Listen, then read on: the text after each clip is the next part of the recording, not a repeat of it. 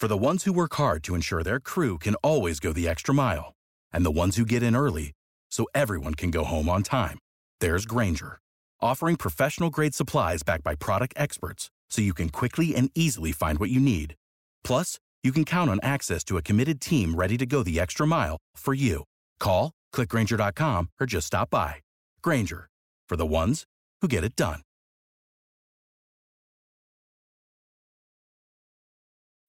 When you need mealtime inspiration, it's worth shopping Kroger, where you'll find over 30,000 mouth-watering choices that excite your inner foodie. And no matter what tasty choice you make, you'll enjoy our everyday low prices, plus extra ways to save, like digital coupons worth over $600 each week. You can also save up to $1 off per gallon at the pump with fuel points. More savings and more inspiring flavors make shopping Kroger worth it every time. Kroger, fresh for everyone. Fuel restrictions apply.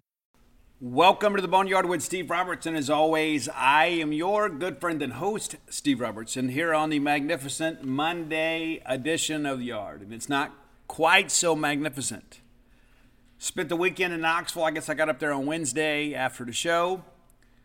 Had a great time with the wife. The company was amazing. The baseball, not so much.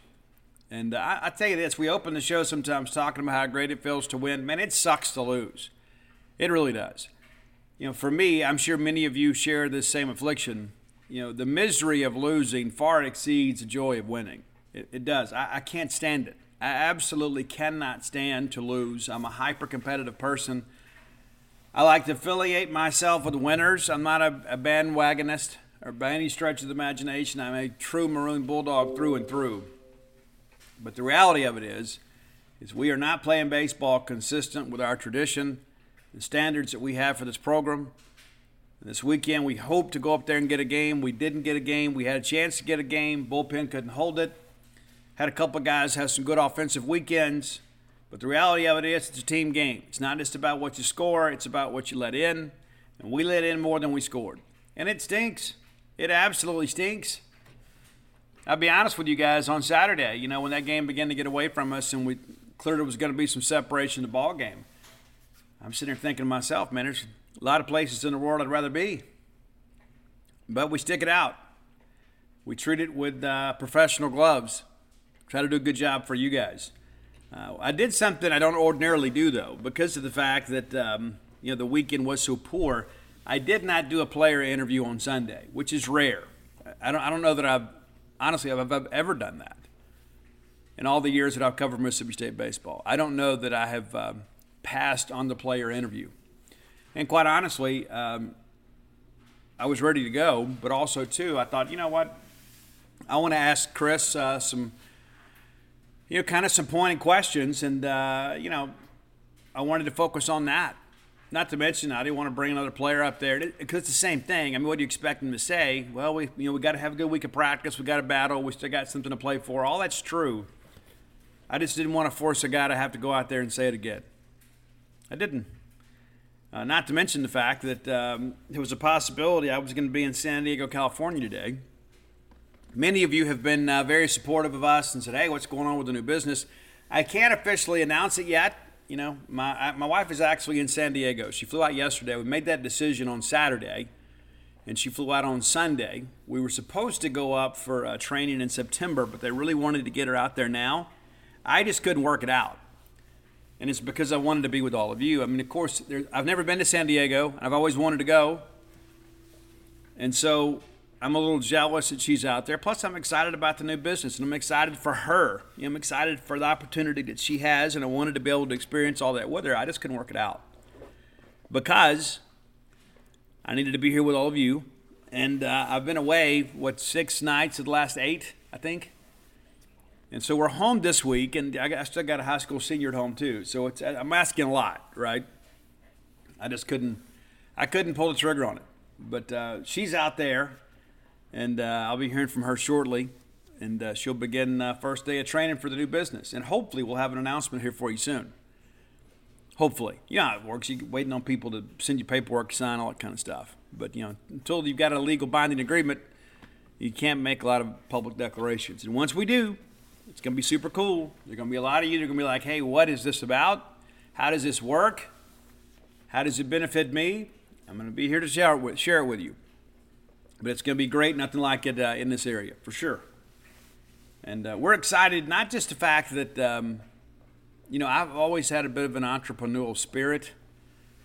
I'm happy to have my wife home on a regular basis, be able to go to bed with her every night. Let me tell you this, for those of you that are able to enjoy that, having your loved one home, whether it be your husband, your wife, or whoever, your significant other, if you're able to go to bed with them at night and break bread with them every night, you are a blessed person. Don't ever, ever, ever take that for granted. That's probably the biggest lesson I've learned in the last year. Because you go through life and think, it'll be okay. Well, I'll figure it out. I'll go to this rock show. I'll go to this. I'll go see these people, do that. And at some point, you got to lay down in the bed at night and you're like, what am I doing with my life? I don't know how much time I got left. Why did I ever think this was a good idea? That's what I've dealt with. And so we're working through that. But the reality of it is something super cool coming to Starkville. Ready to get that finished. And again, I'm not legally obligated to anything yet. I mean, if I get to the end of this thing and I don't think it's the right deal for us, we'll recalibrate. But I do think things are going to be just fine. So unless somebody pulls something out at me at the last minute that I'm not comfortable with, it's a big commitment, right? I mean, when you're opening a business, the financial commitment to that is tremendous. Not just in addition to the emotional commitment and your time and kind of changing your life and things like that. I mean, there's a lot to it. So we're working through it. Hopefully be able to have an announcement for you guys. I've had a bunch of people reach out and ask about it. And people said, hey, Steve, we're going to support you, whatever you do. And that means more to me than I can ever say. All right, let's thank our friends at Bulldog Burger Company. I plan to go support them this week. I've been hankering for that Mississippi barbecue burger again. I didn't think I was going to like it as much as I do, but I do. And I've got a craving for it, so I'm going to go satisfy that craving at some point today. I had the pork belly and chorizo nachos. I like those. I don't like them as much as the spring rolls, and maybe you're not a spring roll person. Maybe you're a nacho person. And I encourage you to give those nachos a try. You'll be glad you did. And I think it's important to understand, too, that that great restaurant quality hamburger is one of the fine delicacies in life. I want to take this time to remind you, too, if you're going to be in the greater Tupelo area Friday, May the 5th, our friend Dale Rushing is performing at Bulldog Burger Company in Tupelo. It's going to begin at 6 p.m. Maybe get off work, go by, enjoy some happy hour drinks, and enjoy some live music from Dale Rushing. That's become a regular thing now. That's a new thing at the Tupelo location. Great place for live music. Go out there and just kind of wind down this weekend and enjoy the spring rolls that'll make you better looking, but also enjoy a great restaurant quality hamburger and some live music. Dale Rushing. It's this Friday, May 5th. All the fun begins at 6 p.m. And three great locations to serve you. Of course, Tupelo, Starkville, Lake Harper Drive, and Ridge and Flowood area. Be sure and go check them out today. Have the spring rolls as your appetizer. That's a commandment, not a suggestion. And maybe get that chocolate shake to go. I'm kind of a fan of the Nutella. I'm already thinking, like, what day am I going to get in there and what shake I'm going to get, right? I don't like to just fly by the seat of my pants. I'm thinking I'm going to go in there and get that Mississippi barbecue burger, probably get some onion rings, and get that Nutella shake to go. That's probably what I'm leaning towards. You go get them and let me know. Give me your review. Bulldog Burger Company, the place for people to go to meet, M-E-A-T. All right, let's talk about this terrible weekend. Here's the deal, too. Before we do that, before we get into that, I would be remiss if I didn't throw a shout-out to the Bulldogs softball team. It's been a difficult year. We do have a winning record. We're 6-14 in the conference, but big weekend for Coach Samantha Ricketts' Bulldogs is they sweep the series from former number 20, Kentucky. That's 6-2, 12-6, 7-4. Pretty cool deal. And Sunday was Samoan Day. Last home game also for a lot of our Bulldog seniors. And the ladies will have a midweek game at Sanford on Thursday and then head down to Auburn for the final regular season series of the year. So congratulations to the softball Dogs for a nice little SEC weekend sweep. And congratulations to everybody, friends, family, everybody involved with that. Got our work cut out for us this weekend at Auburn. But nevertheless, let's go make some things happen. All right, let's get into this baseball stuff. It's rough, man. It is. It's rough. I can tell you, I know like many of you, I put so much emotional energy into this.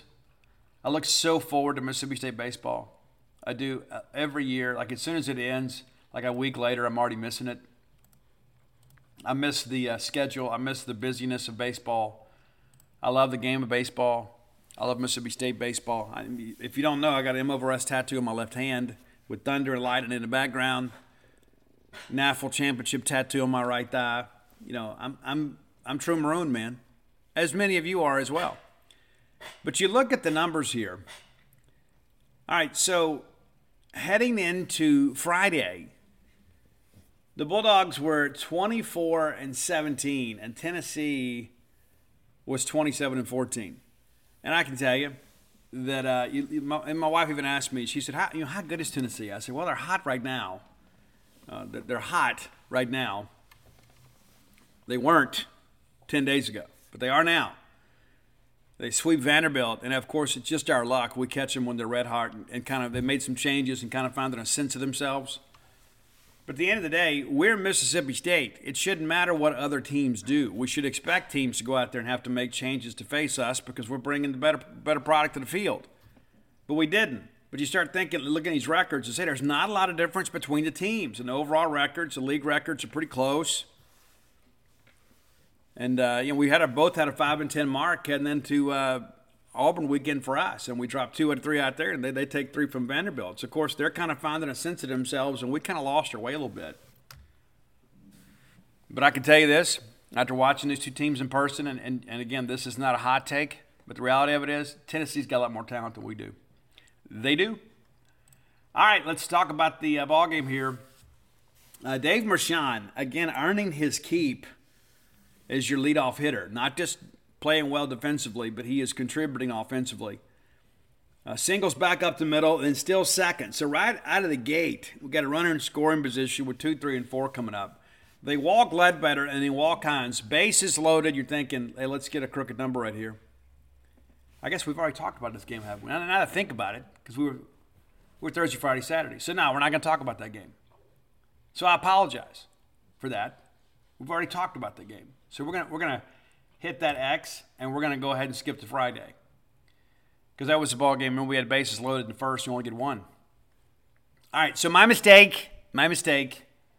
Please forgive me. All right, top of first on Friday, game number 2. Mershon lengthy at bat here, but strikes out swinging, and honestly, that's one of the only really detriments of the first inning. Chase Dollander came out there, the guy that a lot of people projected to be a first-round draft pick this year. He's had trouble locating, and State had a really good game plan against him, went right to work on him. And again, he falls behind Mershon, and then ultimately comes back and gets a K swinging. But it was a good at-bat, and especially for a leadoff guy. You want your leadoff guy, especially early in the ballgame, and go out there and see everything a guy's got and be able to come give you an advanced scouting report there in the dugout. Well, he falls behind Ledbetter 2-0. Then we dump us in going to left field, and then still second. Hines then beats out an infield single, and if you had that on your card, you have won Bulldog baseball bingo. I don't know that I ever expected. Hunter Hines, a great power hitter, don't get me wrong, not the fleetest of foot, but he rolls one out to second and takes a little while to kind of beat that thing out for him to field it. And he beats it out. And credit to Hunter for getting down the line. Ledbetter goes to third. You start thinking, okay, if we can avoid a routine ground ball right here, we got a chance to get an early lead. But instead of thinking about an RBI sac fly, we get a 3-run tank out of center field. Dakota Jordan absolutely hammered that baseball. It's now 3-0 State. Now you're thinking, okay, here we go. Then they walk Kellum Clark, and he's still second. They walk Bryce Chance, another lengthy at bat there. He's just consistently getting behind the Bulldog hitters. So as big as the inning was, it could have been better. We had 2 men on with less than 2 outs. Hancock flies out to right, and then Amani Larry strikes out looking. But you go out there and put a crooked number up there in the first, you feel pretty good about life. Gard comes out there very efficient in the early going. Get a Hooner to fly out to right. Ansley grounds out to third. A nice play by Nate Chester there, who was playing in place of Slate Alford.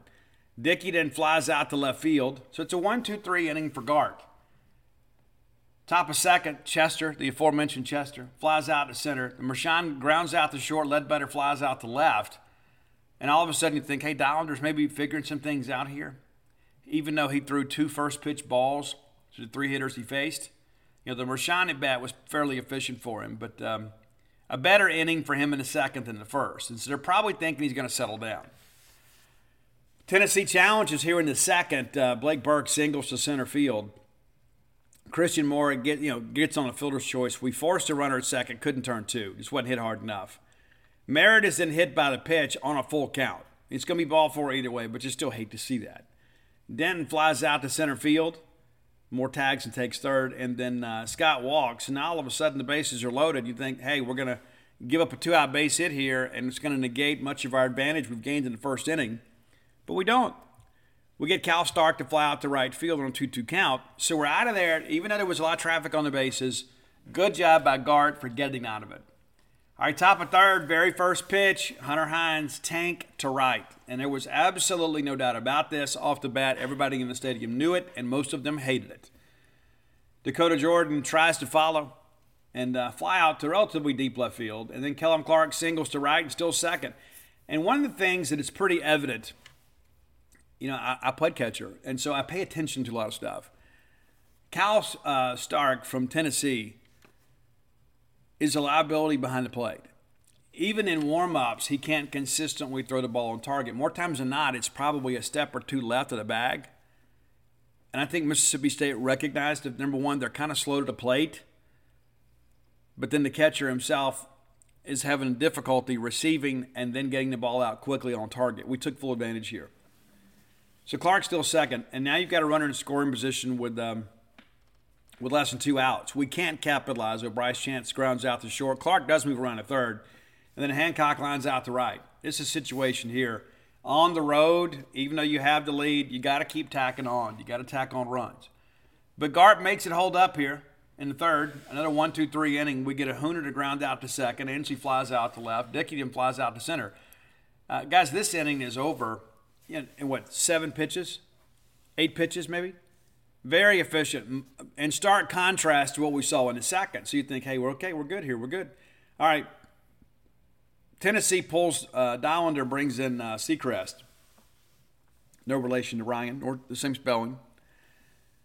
Good inning for Seacrest. He gets Larry to strike out swinging. Chester grounds out the short, and Mershon strikes out looking. So 1-2-3 and a couple punchies there. All right, bottom of 4. Tennessee finally breaks through a little bit here. Burke singles to right, and then Moore hits a home run to center field. Merritt follows with a single, and then Denton flies into a double play here. I think we just lost a sense here. I think Merritt just didn't know how many outs there were, or he just didn't think Dakota Jordan had the range he did. An incredible play here by DJ. It looks like this ball is probably going to be off the wall. I don't know that I really fault Merritt, but guys, he was already around second base when DJ pulled that ball down in a nice relay, and we get him. Close play, but we get him. We double him off first, and that's one of those things that probably sent Tony Vitello into orbit. And then Kristen Scott flies out to center field. So 2 runs on the board because of the home run there, but 3 hits in the inning. Could have been a much bigger inning, but a big defensive play kind of bails us out there. We record 2 outs, kind of negates some of their momentum there, but it is a 4-2 ball game. All right, top of 5th, they bring in Jenkins. State answers right back. That's the mark of a good team. Even though we're not a good team, this was a good development. When a team scores, you got to answer. You can't let people keep posting zeros against you on the scoreboard. When you got the lead, you got to keep tacking on. All right, Colton Ledbetter singles to right, and then Hunter Hines, his second home run of the day, second one, both coming on the first pitch. So you get those 2 runs right back. You're up 4-0. You're right back up 6-2. And you feel like, okay, we've kind of weathered that storm a little bit. Let's keep going. Well, DJ then strikes out swinging, and then Kellum Clark doubles to left field. Pretty good day for Kellum Clark. They lift Jenkins and bring in Russell.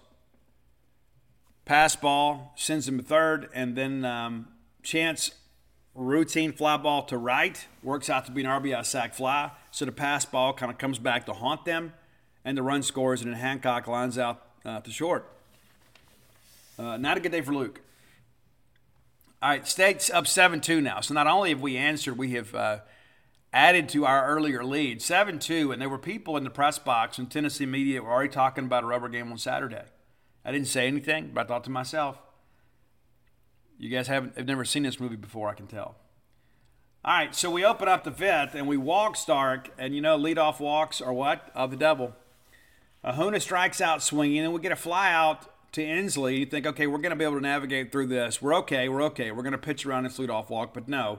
Jared Dickey then homers to right field, and now 2 runs are back on the board. So now, instead of it being a 5-run lead, it is now a 3-run lead for State, 7-4. We bring in Colby Holcomb, who has been really good for us in SEC play. He was not good on Friday. We walk Blake Burke. We get behind 3-0. Walk him. Then Moore doubles to right center, and we misplay it out there. Run scores, 7-5.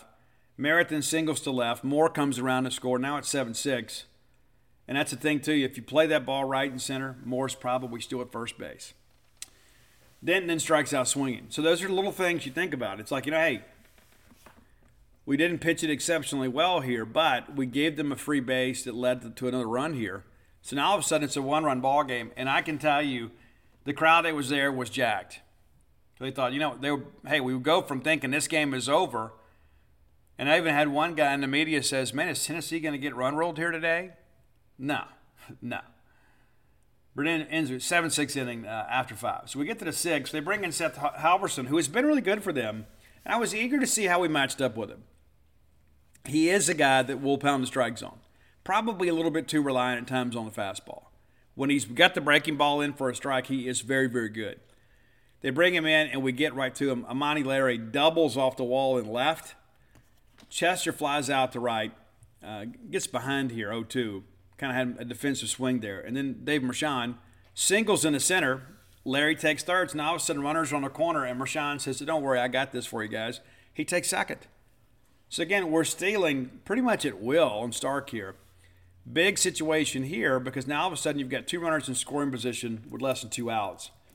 Ledbetter lines out to the first baseman. Pretty crazy here. That ball absolutely hit on the screws. Man, if it's 3-4 feet either way, it's 2 runs. It ends up working out in some respects because of the fact that Blake Burke tries to force Mershon at second, and there was nobody there to cover. And even if they were, I don't think the throw was so poorly thrown. It was terrible. So they get the line out, and rather than getting a double play, it basically almost works out like a sac fly for us because they throw it in the left field, the run scores, and then Mershon takes third. And now it's 8-6, so you feel like, okay, we're breathing a little bit. Well, then they intentionally walk Hunter Hines, and my goodness, who could blame them? And they bring in Sewell for Halverson, and he gets DJ to strike out swinging. So State 1 run in the inning, but you felt like, again, we'd kind of navigated the storm a little bit. We just needed somebody to go out there and throw strikes for us. All right, bottom of 6. Things didn't work out well for us here. This is when the game turned. It did. We can go back a couple things here and there. There's always a play here or there for either team. It's like we gift them a run on the misplayed ball in center, and then they gift us one by throwing the ball on the left. It doesn't just happen to us. It happens to us more frequently. All right, Scott is walked, and then we walk Stark. So back-to-back walks from Holcomb, and the Stark at bat was fairly competitive. That's a 9-hole hitter. You got to be able to finish him. So now all of a sudden you think, well, this could be the inning they tie it. Well, they do, and then some. We bring in Brock Tapper. He gets Ahuna to strike out looking. Ends with and reaches on a fielder's choice. Now, here's what happens. We get a ground ball to third. We have a chance to turn a double play. We don't. And hindsight's always 20/20, and as a baseball fielder, you got to know where you're going to go with the ball if it's hit to you.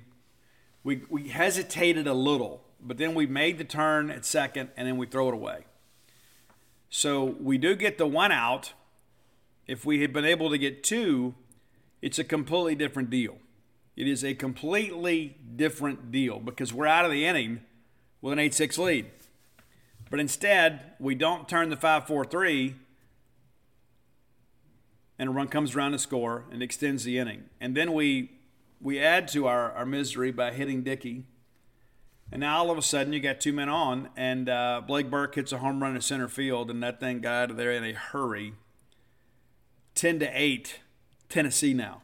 An absolute nightmare of an inning, but again, a chance to get out of it, and it's self-inflicted. We go out there, walk the first 2 guys we see, and then have a chance to get out of it without surrendering a run, and we can't turn a double play.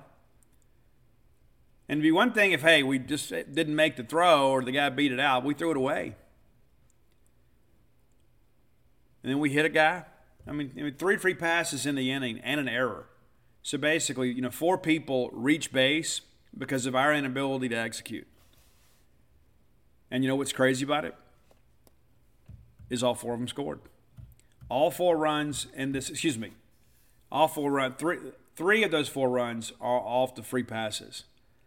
And then you think about the Burke home run here. Of course, he hit a home run, so that was really more about him. But the point that I'm making here is that we could have mitigated the damage here by just simply playing baseball. Now, I don't know if we pound the zone, if those guys don't get hits to open up, but you got to make them hit their way on. Because there's 9 guys behind you with gloves on, or 8 guys behind you with gloves on. Somebody just might make a play. You got to give a defense a chance to help you.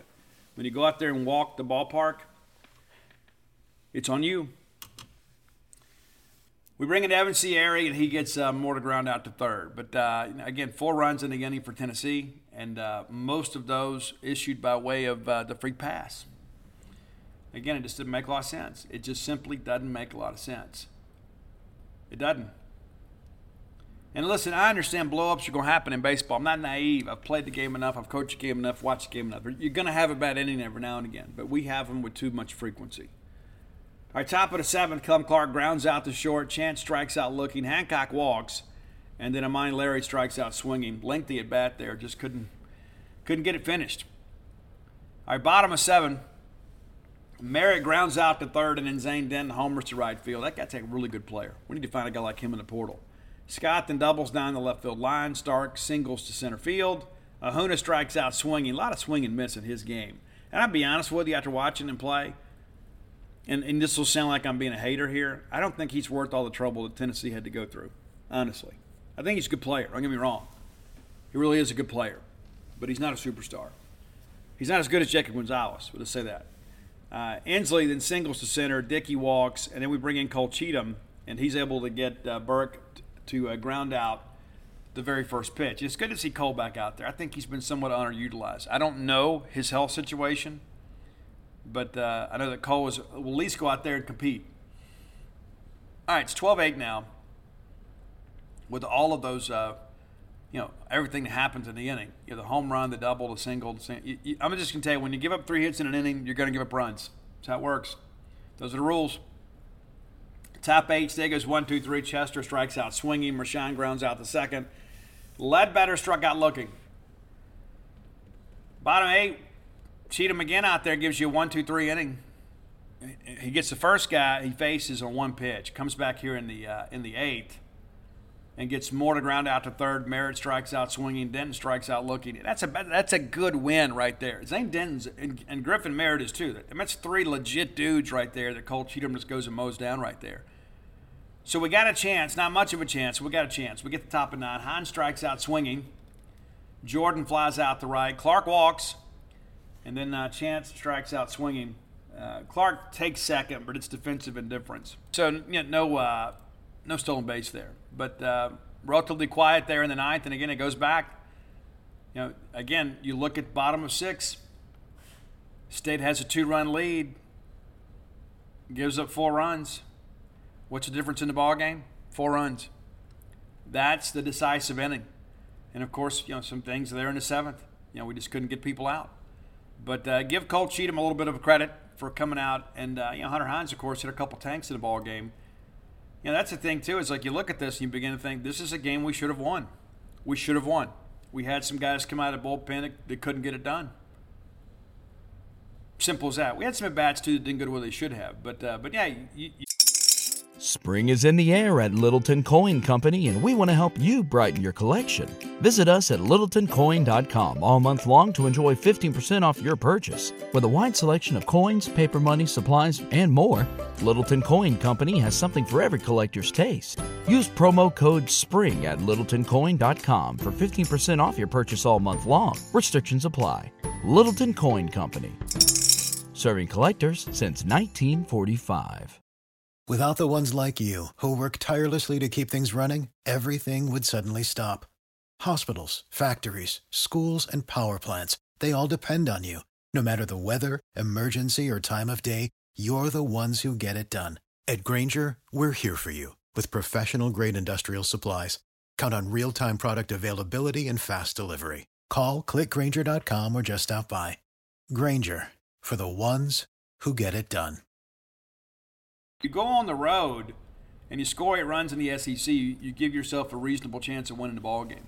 Mershon 1 for 5, Ledbetter 2 for 5 with 2 runs scored. Hunter Hines, of course, the big night, 3 for 4, 3 RBI, 3 runs scored. Dakota Jordan 1 for 5 with 3 ribbies, the big fly, of course.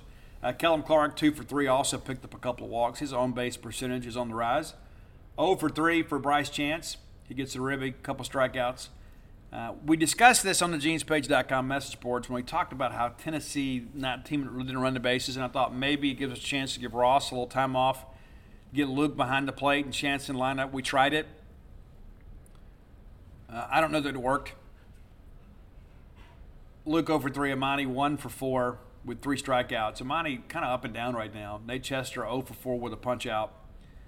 And again, the pitching numbers are what they are. Your pitching hero of the day, Cole Cheatham, 1 1/3 innings, no hits, no runs, no walks, 2 strikeouts. Give the kid the ball, man. Give the kid the ball. All right, let's get to this miserable game that we had on Saturday. And early on, we come out swinging here. We come out, laying the first punch here.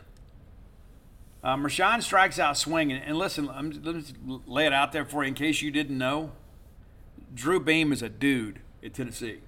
And the fact that he's going in Game 3 says a lot. We probably should have beat the Lindsey kid, and we chased the Islander. So offensively, we had a really good weekend until we run into Beam. Mershon strikes out swinging. Ledbetter pops up to short. Hines gets on a fielding error. And then Jordan triples to left center. So here it is. You made him pay. And the fact that Hunter Hines scored from first, hey, good for Hunter. But DJ absolutely raked that ball. And you don't see a lot of triples on the left side, right? They usually are the right side because it means the longer throw for the defense. Says a lot about Dakota Jordan, and really good effort there. That kid hadn't quit, for sure. That kid's a winner. Those are kids you can build a team around. And Kellum Clark flies out to left. But stay at an early 1-0 lead, and you feel like, hey, all right, here we go. And then we go right out there and give them the juice. And yeah, granted, 1 run in the first inning is not going to scare anybody, but it gives your dugout some confidence. And we immediately go out there and we walk Ahuna, we walk Inslee, and it's a 3-run shot. It's 3-1. At this point, I knew the game was over.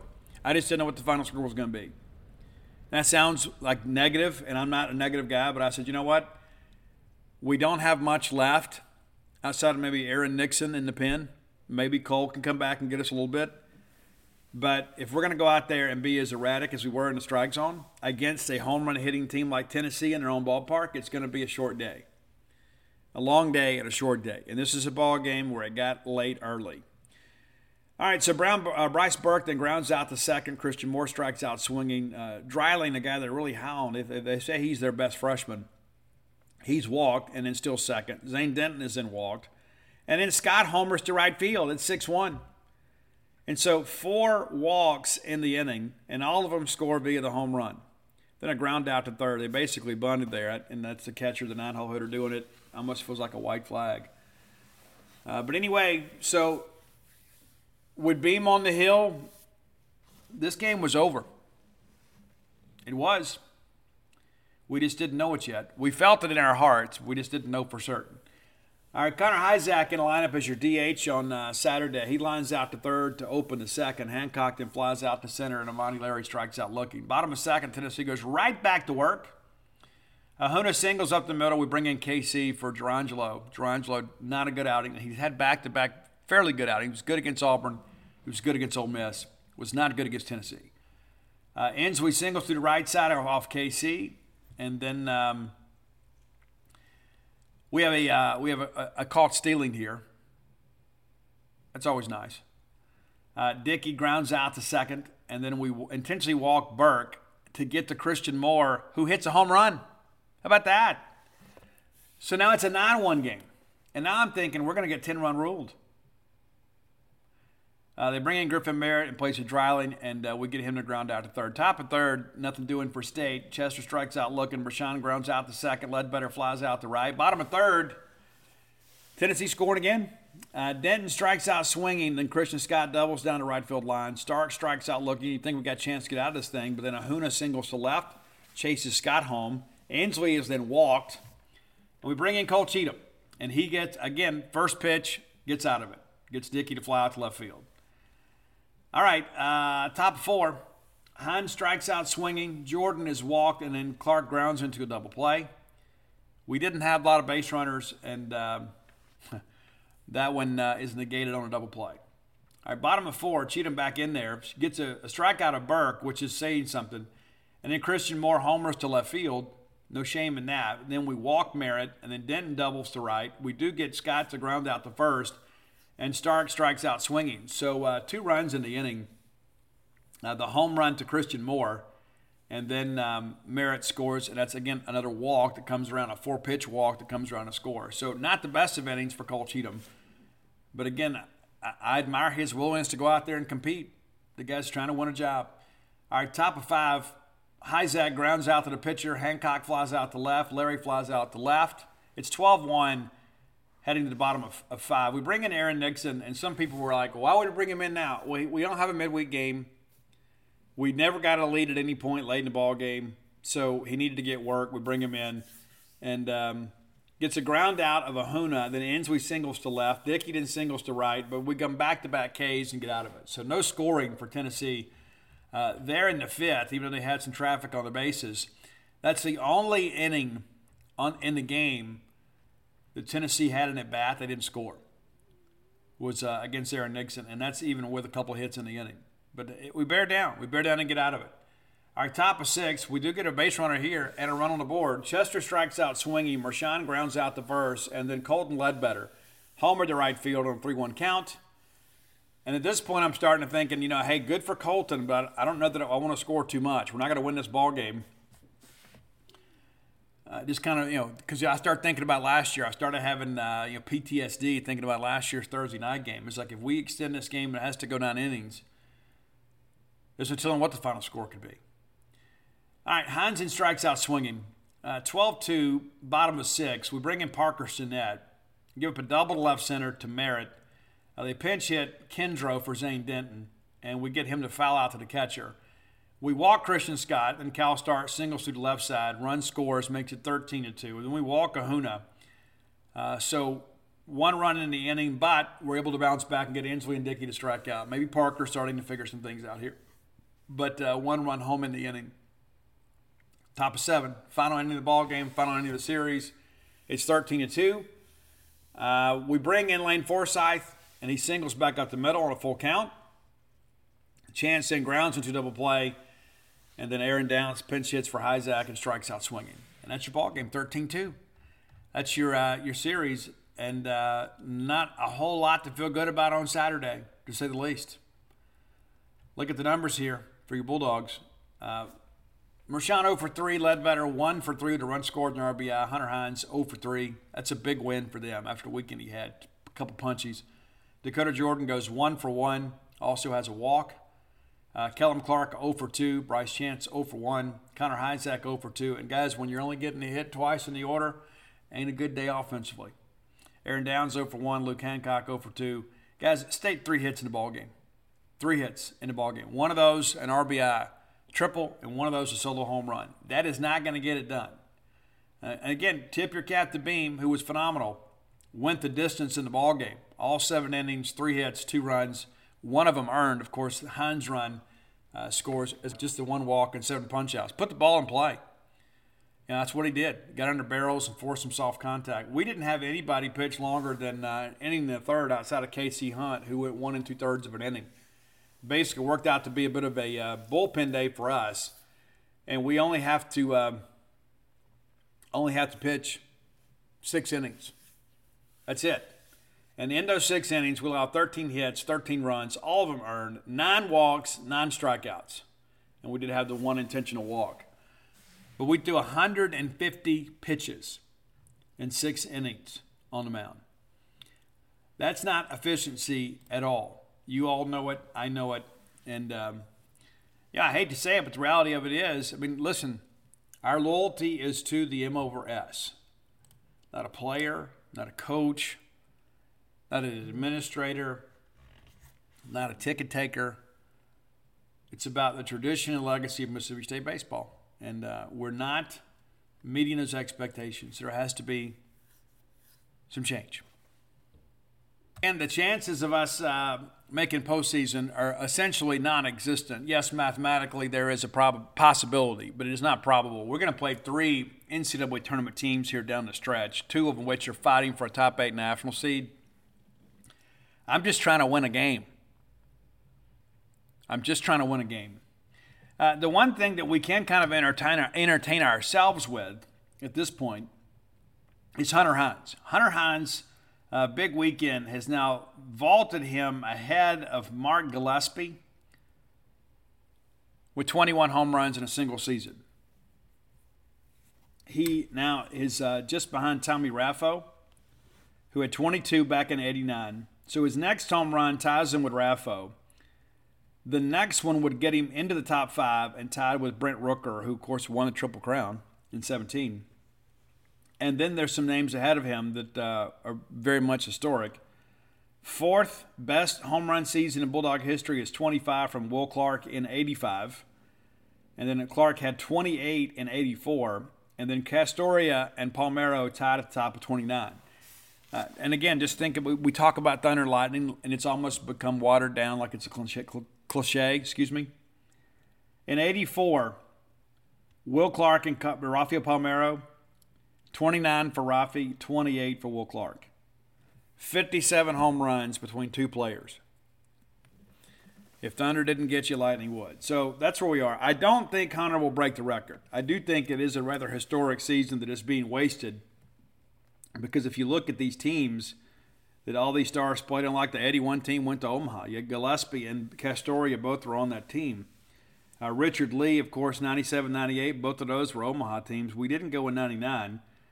Corley had the big year in 2004, which was just an okay year for us. But and Connor Powers, we were still figuring some things out then. Kind of wasted him in many respects. But many of these names that are on this list, certainly the ones in the top half of the list, are guys that are on teams that went to Omaha, or at least challenged for that. So, and we also have a chance too to break the all-time school record in home runs in a season, which again just kind of magnifies the problems we're having on pitching and defense. The fact that we could be that close, flirting with a program record in home runs, and then miss the postseason, that is just absolutely unforgivable. It absolutely is. So best of luck to Hunter. It's going to be tough, but he needs 8 to tie, 9 to break it. I just don't know how many people are going to pitch to him. It's not about his personal ability. I don't know how many people are going to pitch to him down the stretch, but I do think he'll find a way to push him to the top 5. All right, your top 10 list is always brought to you by closewithblair.com. Visit Blair today, a mortgage professional. If you need to get a HELOC, if you need to do refinancing, if you need to buy a home, which is really probably one of the most important decisions you'll ever make in your life as an adult, for sure, is who to entrust your mortgage to. Blair has 22 years of experience, back-to-back-to-back years, top 1% close ratio in the country. So I'm going to encourage you to patronize the services available at closewithblair.com. That's C-L-O-S-E with Blair, B-L-A-I-R, B-L-A-I-R, Close with Blair. Kind of like Blair from Facts of Life, who I've met. So let me give you Blair's cell number, just between us girls here. 601-500-2344. Again, 601-500-2344. He has closed multiple Boneyard listeners' loans, regardless of college affiliation. something this important should be entrusted to someone that knows what they're doing, and that's Blair. Works at Fairway Mortgage, recently voted #1 in customer satisfaction and mortgage loan origination. If you mentioned to Blair you heard about him on the Boneyard, he's going to pay for your appraisal. It's about a $500 value. A lot of fees associated with getting a mortgage approved. Nice that Blair's willing to throw you a bit of a bone for being a Boneyard listener. Again, that's 601-500-2344. All right. It hit me this morning. We have some great suggestions, but it hit me. We have not done David Lee Roth solo stuff. We've done Van Halen. We've done Van Hagar. And since we've done Van Hagar, we've got to do David Lee Roth. And so I broke my own rule. I did include a few covers in this one because his versions of them are so amazing. But also, David Lee Roth is the guy that brought Steve Vai and Billy Sheehan really into national prominence. Steve Vai, of course, was a very technical player, but had not really hit the mainstream. And Billy Sheehan had some good years with Tallis. But all of a sudden, the David Lee Roth Band comes together. That great debut full-length album, Eat 'Em and Smile, which was phenomenal. And I love the album. I love everything on it. I really do. And so we're going to talk about those albums today. All right, top 10 David Lee Roth solo songs. Number 10, the lead track on the second album, Skyscraper. A track that's got amazing guitar tone, and again, I think it speaks well to the talent of one Steve Vai. It's a great track called Knuckle Bones. Knuckle Bones, number 10 on your list. Number 9, from the album, I think, let me double check this. I believe this is going to be off of, let me look here, just double check here. I apologize, I'm unprepared. I should be. It's my show, right? But a song called Thug Pop off of the Diamond Dave album that was basically an album of covers. And one of the only originals on that album is a song called Thug Pop. Pretty interesting track.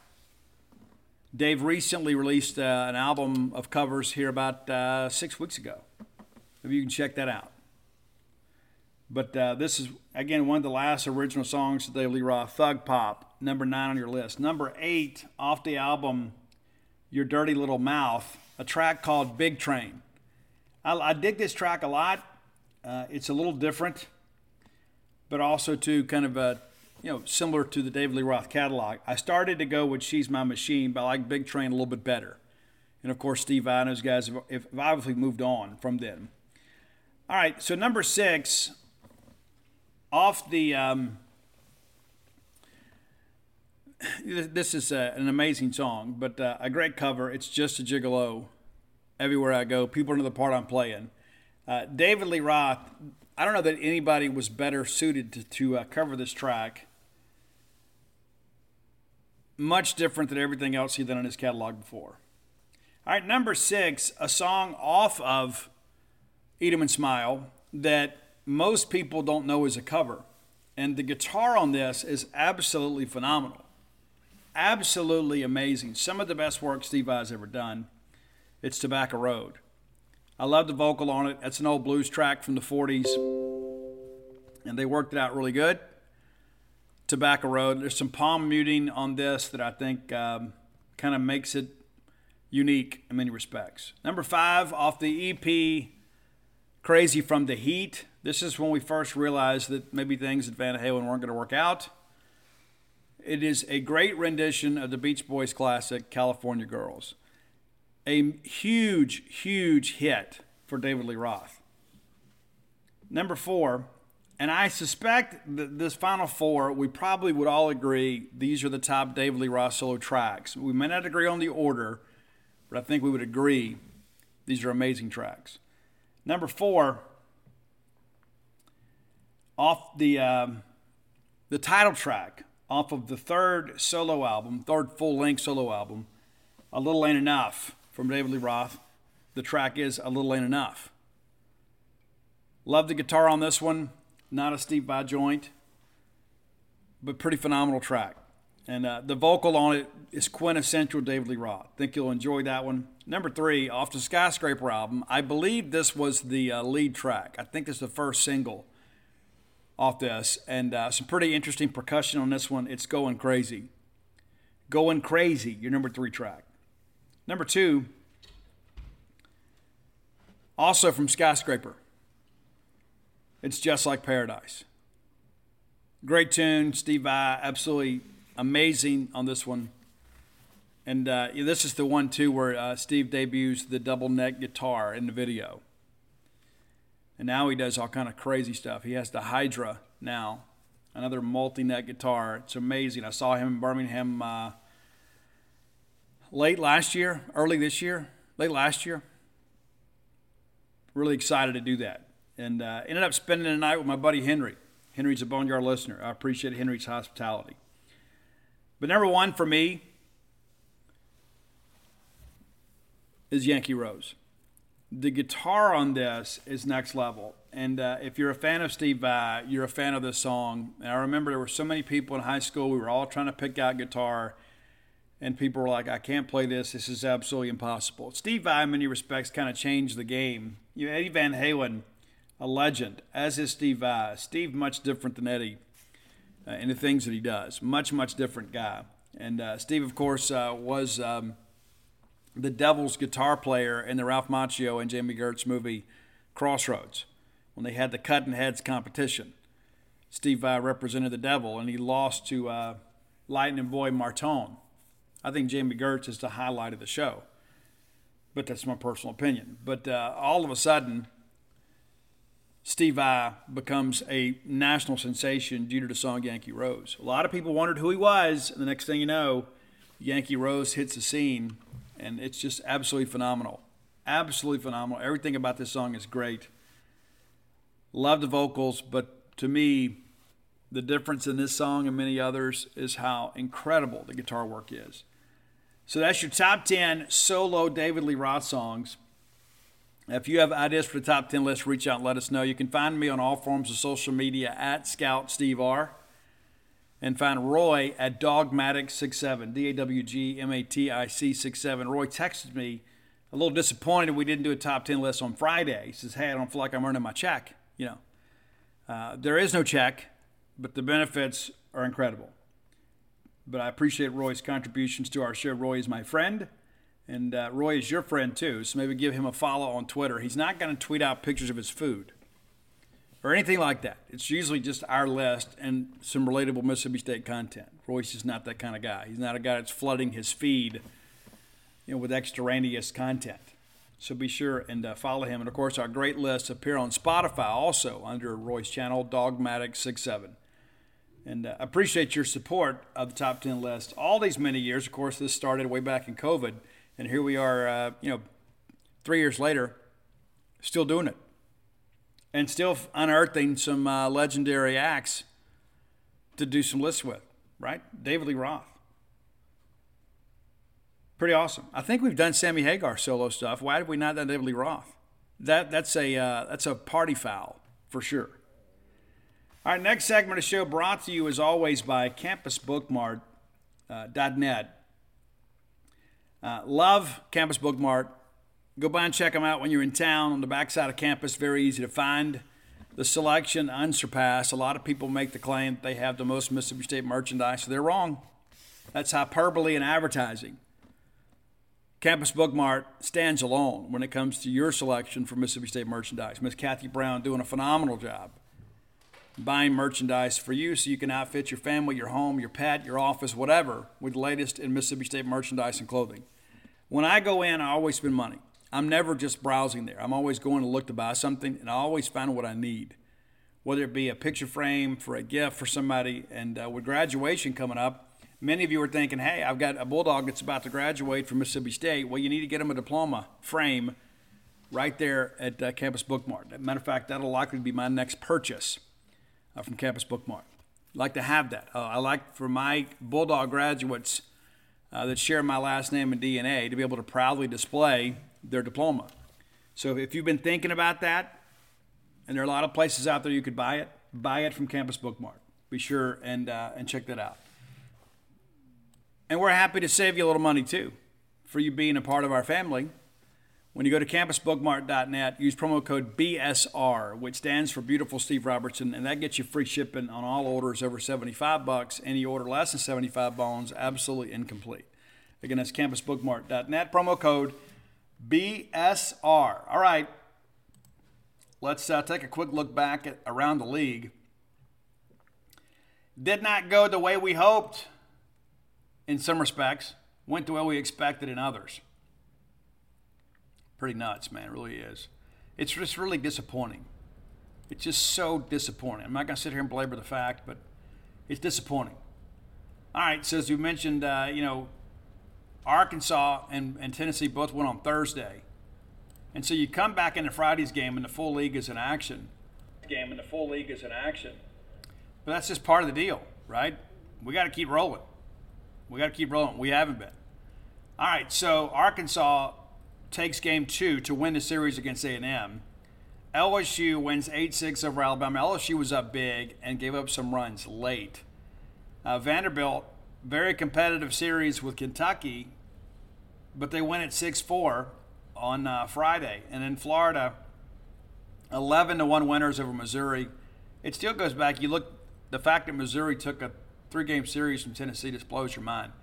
Auburn on the road at South Carolina wins the first game 8-3.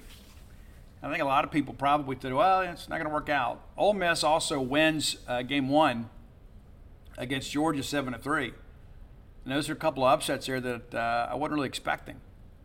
All right, we get into the Saturday games. Arkansas completes the sweep of A&M. They're now 9-12.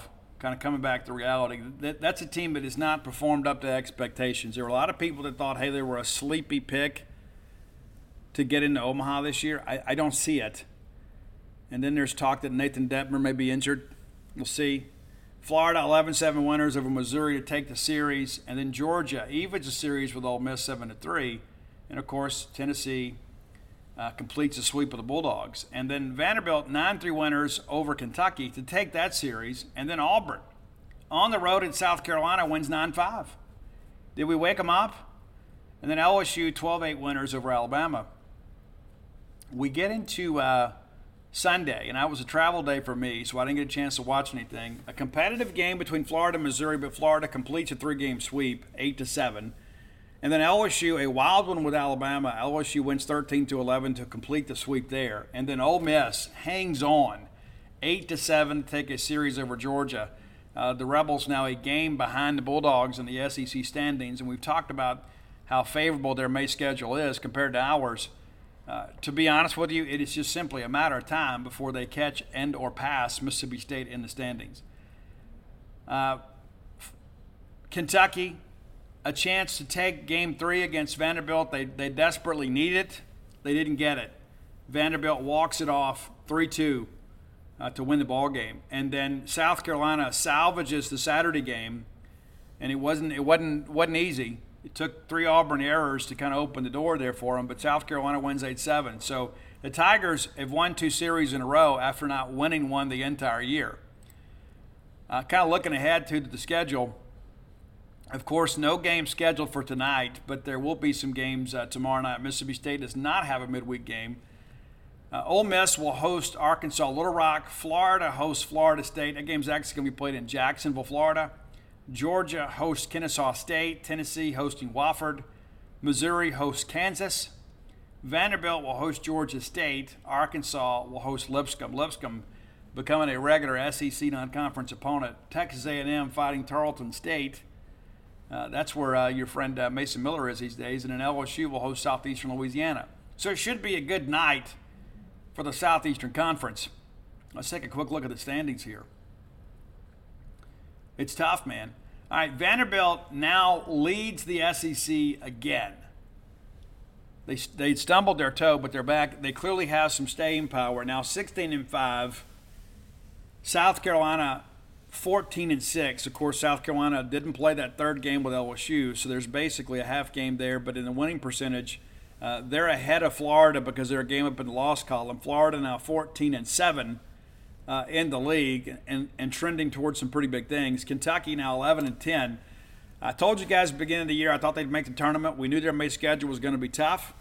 They're 11-10. I think they have a chance to get in with 13 wins. 14 certainly does it. You got 9 SEC games left. They basically just have to avoid being swept. The problem they've had, though, of course, is they've lost 4 series in a row. So now 30-13 overall. I still like them to get in. And what's interesting, I have some people say, oh, Steve, they shouldn't get in. Guys, they're in the same position Tennessee's in. 11-10 in the league and 30-14. The difference is Tennessee is just trending in a better direction. But Kentucky's been a much better road team, 10-9, while Tennessee is 1-9. Most of Tennessee's non-conference games, of course, been played right there at Lindsey Nelson. Georgia now 8-13, but because of the fact they get a win over Ole Miss, they're able to pick up, put a game between themselves and Mississippi State. 24-20 overall. Missouri now 5-16 and dead last in the SEC, tied with Ole Miss. You get to the West, LSU now, of course, the big sweep over Alabama makes them 15-5. That is a 2-team race between LSU and Arkansas. LSU, of course, holds a tiebreaker, but there can't be one unless Arkansas drops a game due to weather. But the Razorbacks now 14-7 after a 3-game sweeping of Texas A&M. Alabama, Auburn, A&M all logged jam right there together with a 9-12 record in the conference. And then there's your Bulldogs 6-15 and Ole Miss 5-16. So the Rebels a game out. Bulldogs clinging to the 12th seed in the SEC tournament, and that is absolutely unacceptable. That should never be our goal, just to make Hoover. At this point, we're all kind of hoping and praying, hey, let's just find a way, to kind of prolong the season because we love it so much. But the fact that we're in this position, it's just not acceptable. It's not. It's not consistent with the expectations we have for our baseball program or the tradition on which it's built. Absolutely dreadful situation that we're having to sweat this thing out. With 9 games left, we should already have clinched a spot in Hoover, not even be worried about this. But here we are for the 2nd straight year. And I asked Lamonis about that, and he goes, man, I feel like it's a Groundhog Day. And that's how many of us feel too. And that's where there's a lot of reluctance about, some people throwing their support behind Lamonis. I think we can all agree, most of our issues are on the pitching side. And so you would hope that maybe if Lamonis can make a change there, we can right the ship. Offensively, we're good enough to win most ball games. But you can't go out there thinking, I got to go out there and put up double-digit runs every game to give my team a chance. And we had a stretch there. We pitched it fairly well against Auburn. We pitched it good against Ole Miss in 4 games. And as I said on Bo Bound's show, maybe that's more of an indictment on Ole Miss than it is us. They couldn't exploit that pitching staff, and the Bulldogs have a 3-1 record against Ole Miss. The difference is we expect to beat Ole Miss. That should be like the minimum standard, right? I mean, at the very least. But we're not going to hang our hats on, we beat Ole Miss. That doesn't mean anything in the grand scheme of things. We're a blue blood program, and we're not playing like one. That's the reality of life. We are not playing up to our expectations. All right, Bulldogs, of course, I told you, not going to have a midweek game. And we'll recap, of course, the night that was on Tuesday. There is the one Wednesday game, South Carolina at Winthrop.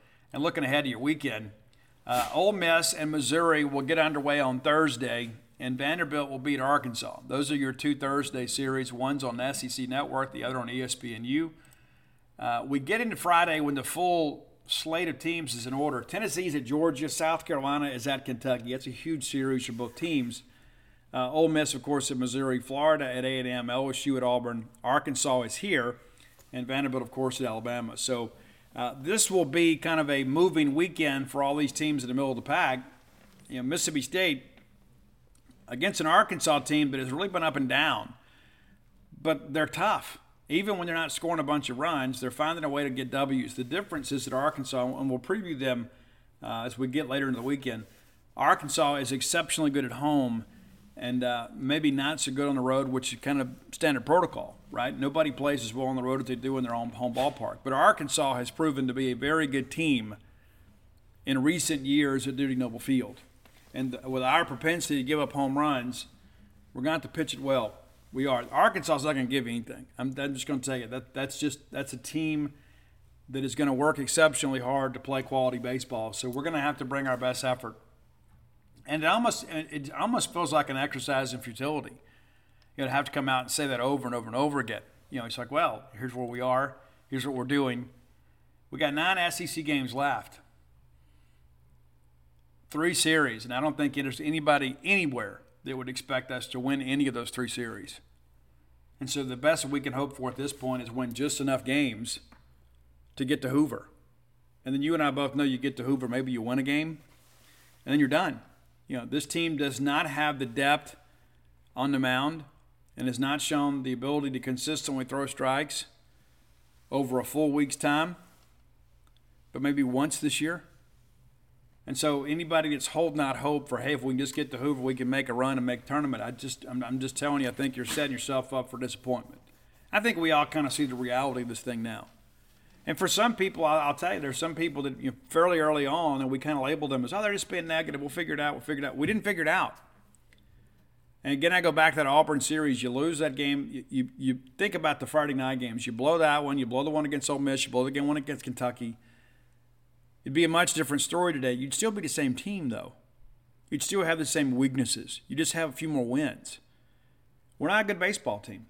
We're not. We're not playing good baseball. We got a few guys out there putting together some pretty good individual performances. Colton Ledbetter's a guy that may play his way into the first round. But there's a lot that we've got to figure out here in the next 9 months, certainly. We have a lot to figure out, and I think that's an important aspect of every bit of this. What's next? All right, final segment of the show brought to you by your friends at Portico. I've told you guys many times before, if I was moving to Starkville, I would move to Portico. It's so conveniently located to the Mississippi State campus, just 1.1 miles away from all things Bulldog. You turn off 82 on 12, like going towards campus. The very first right is Pat Station Road, a little short 4-way stop there. There's Portico on the right. That's how close it is. You could run to campus if you wanted to. Whatever you'd like to do, it's great. You can start with a 2-bedroom, 2-bath home, go all the way up to a 4-bedroom, 4-bath home, and anything in between. You need a custom build that can accommodate you with that. Carrie and the guys doing a great job kind of making those options available to you. So you can have some say in how your home is built. You can pick out a lot, pick out a housing plan. It doesn't have to be a cookie-cutter type deal. If you need more information, I'm certain you do. Give our friend Brooks Bryan a call at 601-416-8075. Again, 601-416-8075. And he'll hook you up. Whether it's your primary residence, your second home, perhaps your future retirement home and investment property. I don't know what your needs are. But Brooks has a plan for each and every one of you. Be sure and check them out today. Make Portico your next move. Okay, the NCAA transfer portal window closed at midnight. And we did have a couple more Bulldogs slide under the fence on their way out. And a lot of reaction about that. I'm going to give you my take on it too. But let's take a click. I told you guys way back in December we're going to have a handful of guys hit the portal. Now, here's the first thing that I'll tell you, and some people will disagree, and that is perfectly fine with me. Most of these guys have gone in the portal are developmental young guys, and so they're not difference makers now, but perhaps could have been later. And so, yeah, there is some traffic out there, and you say, hey, it doesn't make us a worse team this year, next year, or the next year. That's why it's so important. You got to fill these scholarship slots with people that can be impact players. But a lot of these guys, obviously, don't have a lot of production under their belt. But what happens, it kind of erodes your depth and you're in the developmental pipeline. I don't always share the same evaluation of players that some other people do. I don't. Maybe you do, but I don't. I watch film myself, and I've watched enough high school football in person and watching that film over the years. I feel like I've got a pretty good idea when the guy's an SEC guy, when they're not, or perhaps a guy that is going to take some seasoning, right? And so let's run down the list here. William Hardrick, of course, went in some time ago. He was a guy, a 2-star cornerback that we took from Arkansas State, and there was talk that he might even gray shirt. And then we take him, and it was all due respect to William, it was a head-scratcher take even back then, so it's no surprise he's in the portal. But we appreciate his contributions to Mississippi State athletics. He hung in here for a while, gave us his best effort, but he wasn't going to ever play here. Marquez Dortch, he transfers out. Of course, that's a former Ole Miss commitment. A lot of people thought he would be going with M.J. Daniels up to Ole Miss, and eventually M.J. Daniels leaves too. maybe the George County connection is just not a very good one. But Dortch is a guy that we thought would be a guy that could really help us. And he wanted to play wide receiver. Ole Miss wanted him at corner. We gave him an opportunity to play. He showed some real flashes last year. I knew back during bowl practices he was a guy I was like, oh, this guy might have something. Then there's a change in the scheme. He likes to leave. He hadn't picked a destination yet. And that's okay. Lucas Taylor is a guy, former LSU commitment that came in. We had some high hopes for him and really thought that he might be our center of the future. He goes in the portal here a couple weeks ago and is now headed to South Alabama, which is closer to home.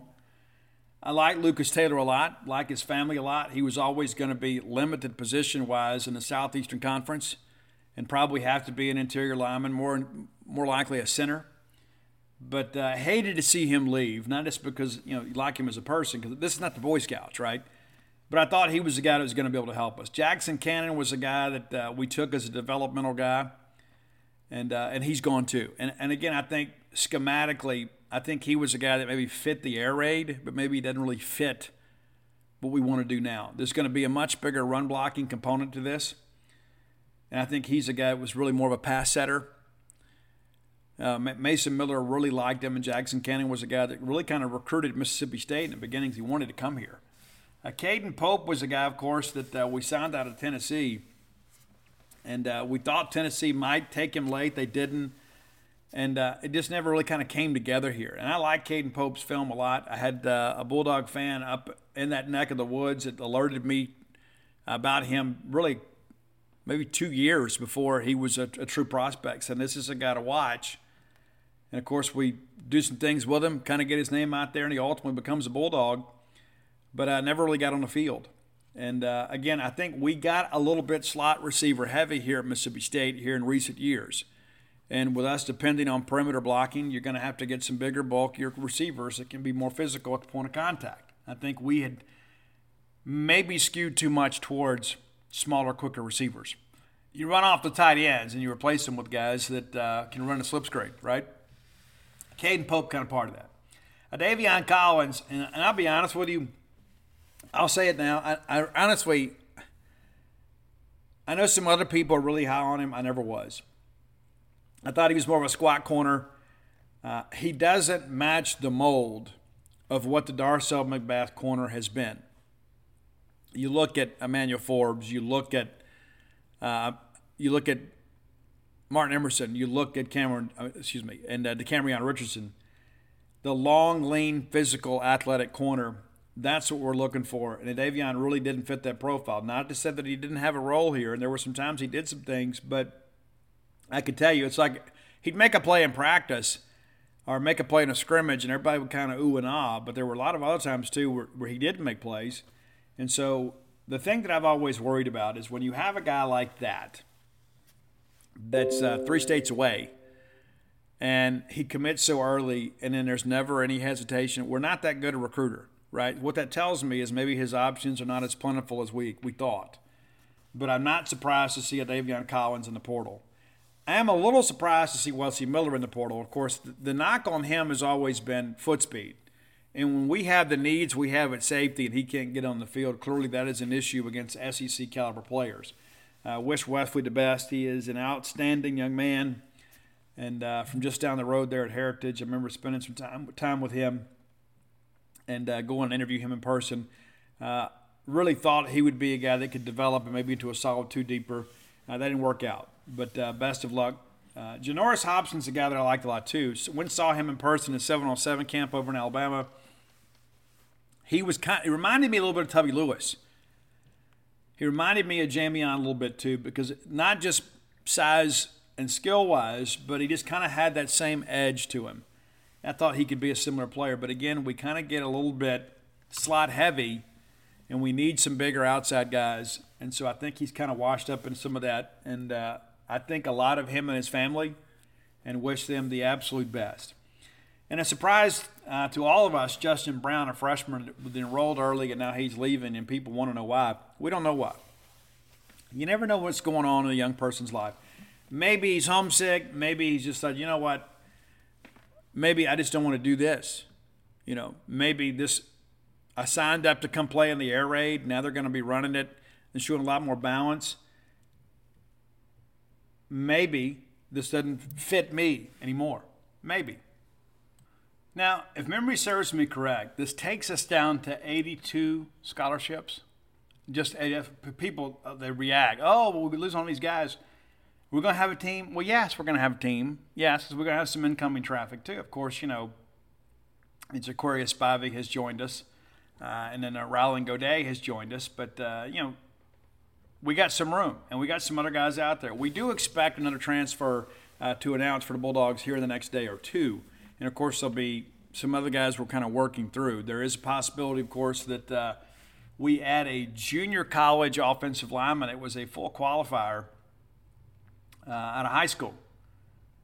And, we'll kind of see how that goes. But it's Markel Bell out of Cleveland, Mississippi, by way of Holmes County Community College.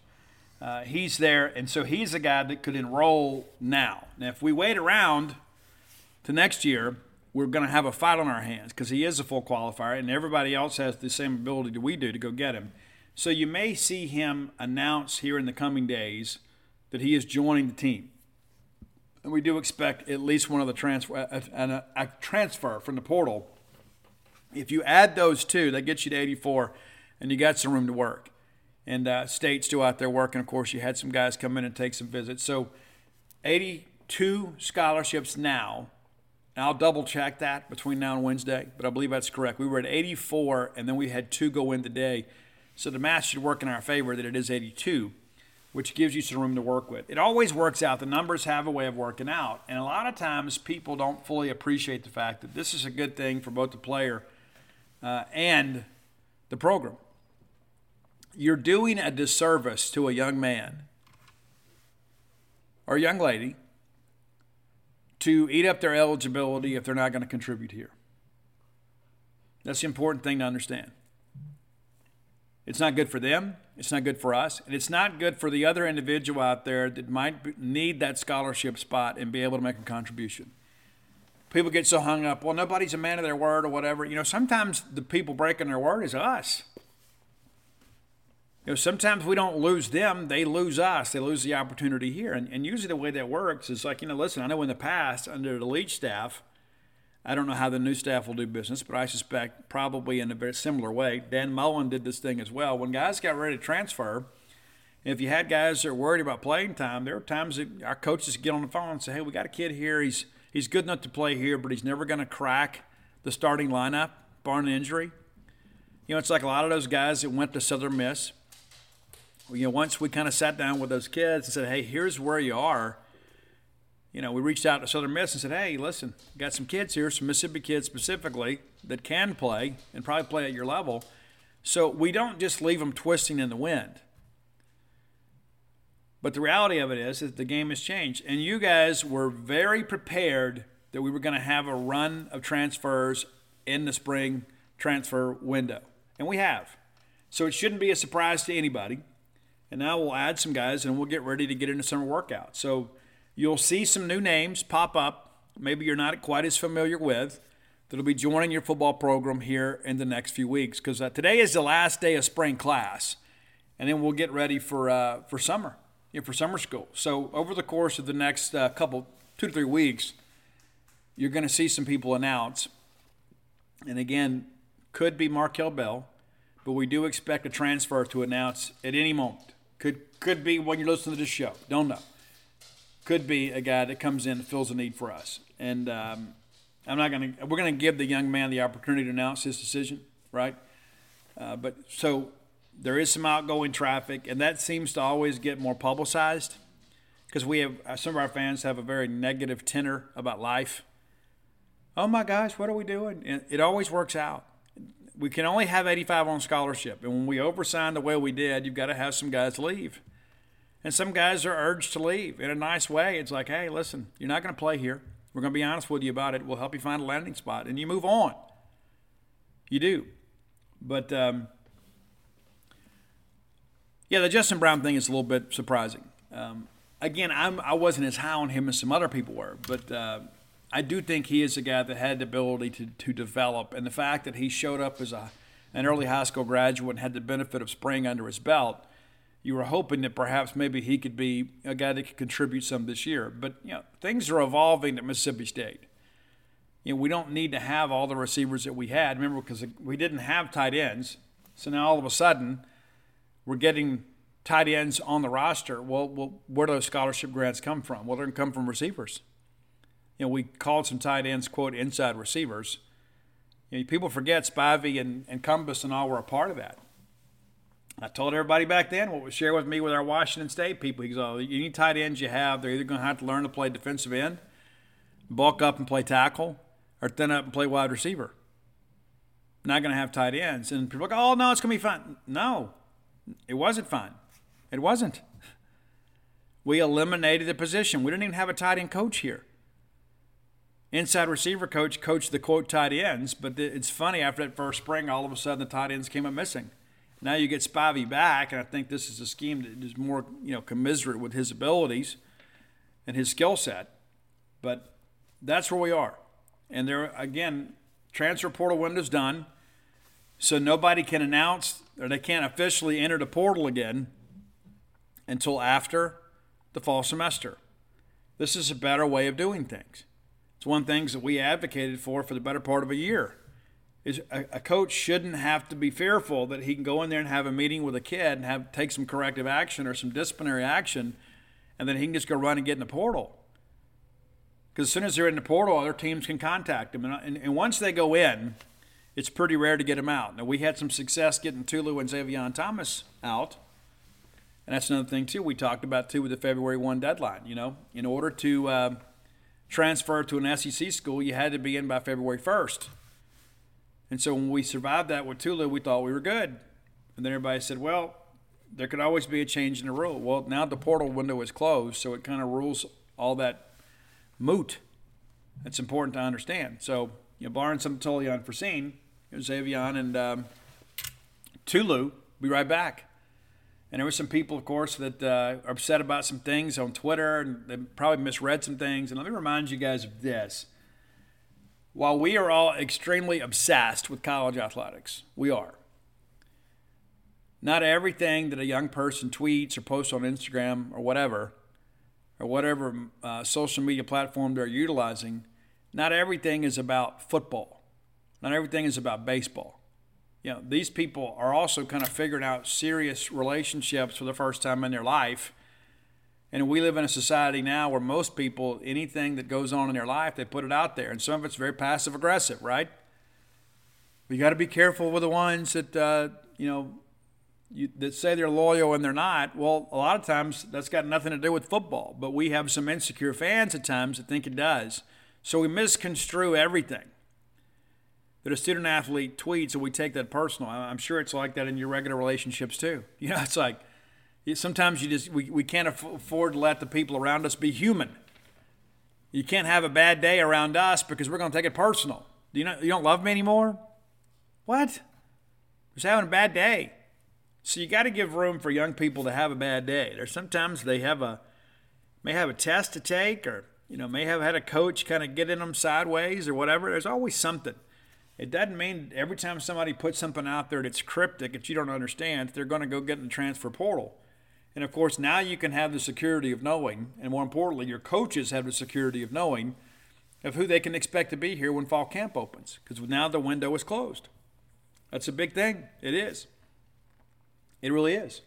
It's a better way to do business. The way we were doing it before, we had skewed things too far in the direction of student athletes. It's like, well, I can just get in a portal whenever I want to. I can negotiate an NIL deal whenever I want to with whoever. And that's now a component of the transfer recruiting process. It's something we got to get curtailed now. We've made some changes to the portal I think we can all kind of live with, because it's not going away.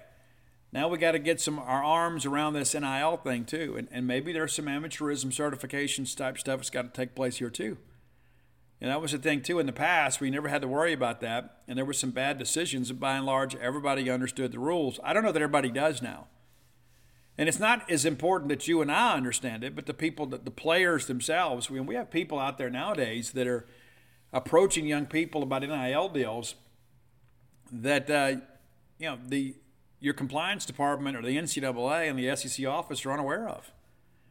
There has to be a deal in place, and there was some compliance tools put in place in the beginning about the young man supposed to report the deal to compliance. They put it in the computer. It's like there's a whole format they have to follow.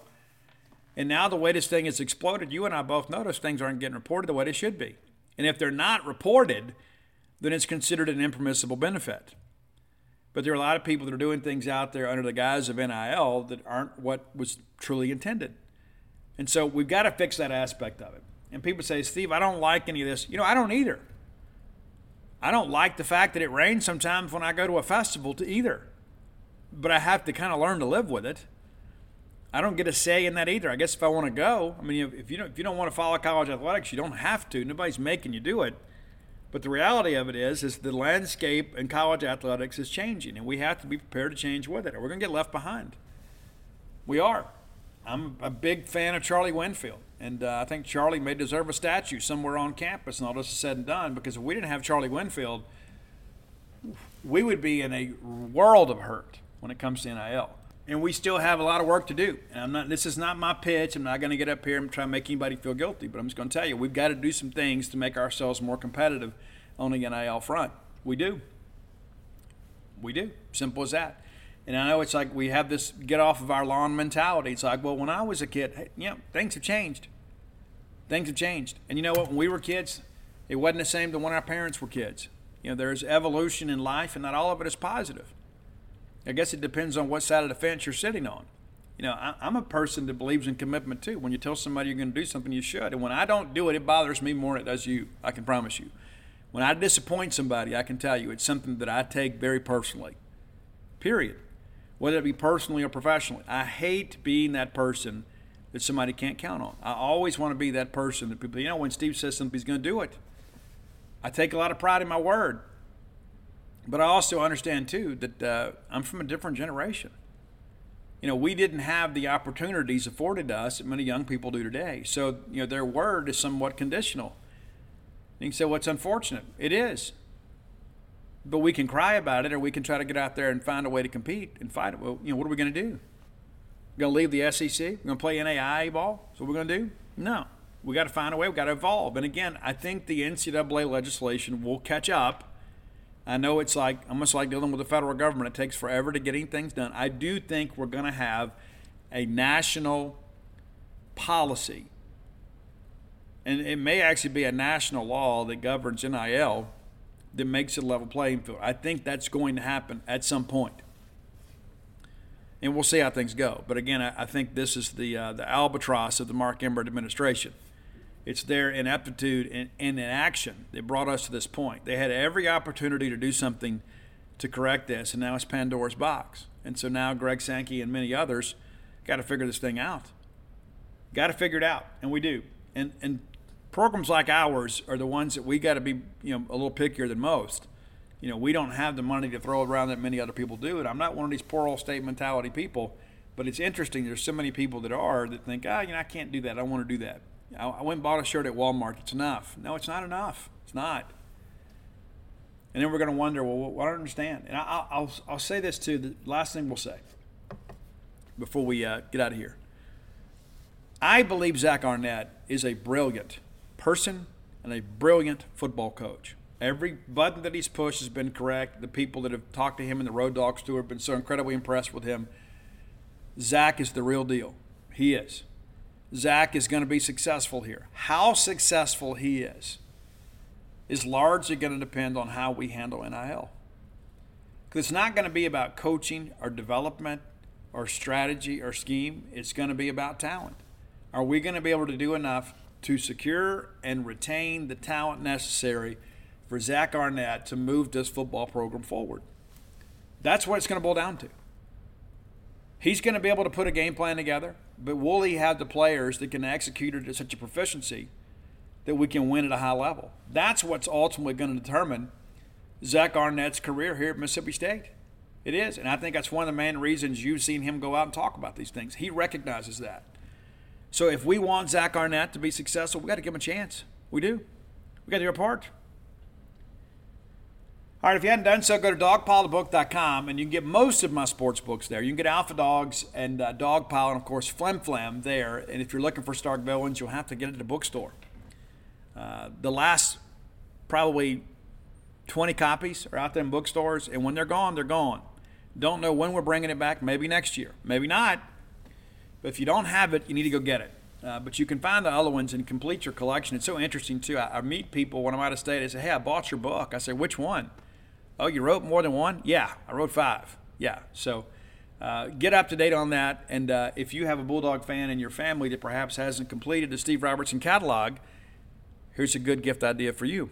Go to Dogpile the Book, and you can get what you need to fill out their collection. Blooms of Oleander, of course, always available at Amazon.com, BarnesandNoble.com, BooksMillion.com. And I'm not going to renew the licensing agreement on that one for next year. So once that's gone too. I think we've sold all the books we're going to sell in that respect. And so that'll be done. Not going to renew that this year. So be mindful of that. And, of course, they're after me to write another book this year. We're going to sit down and talk about that soon. And we'll see how things go.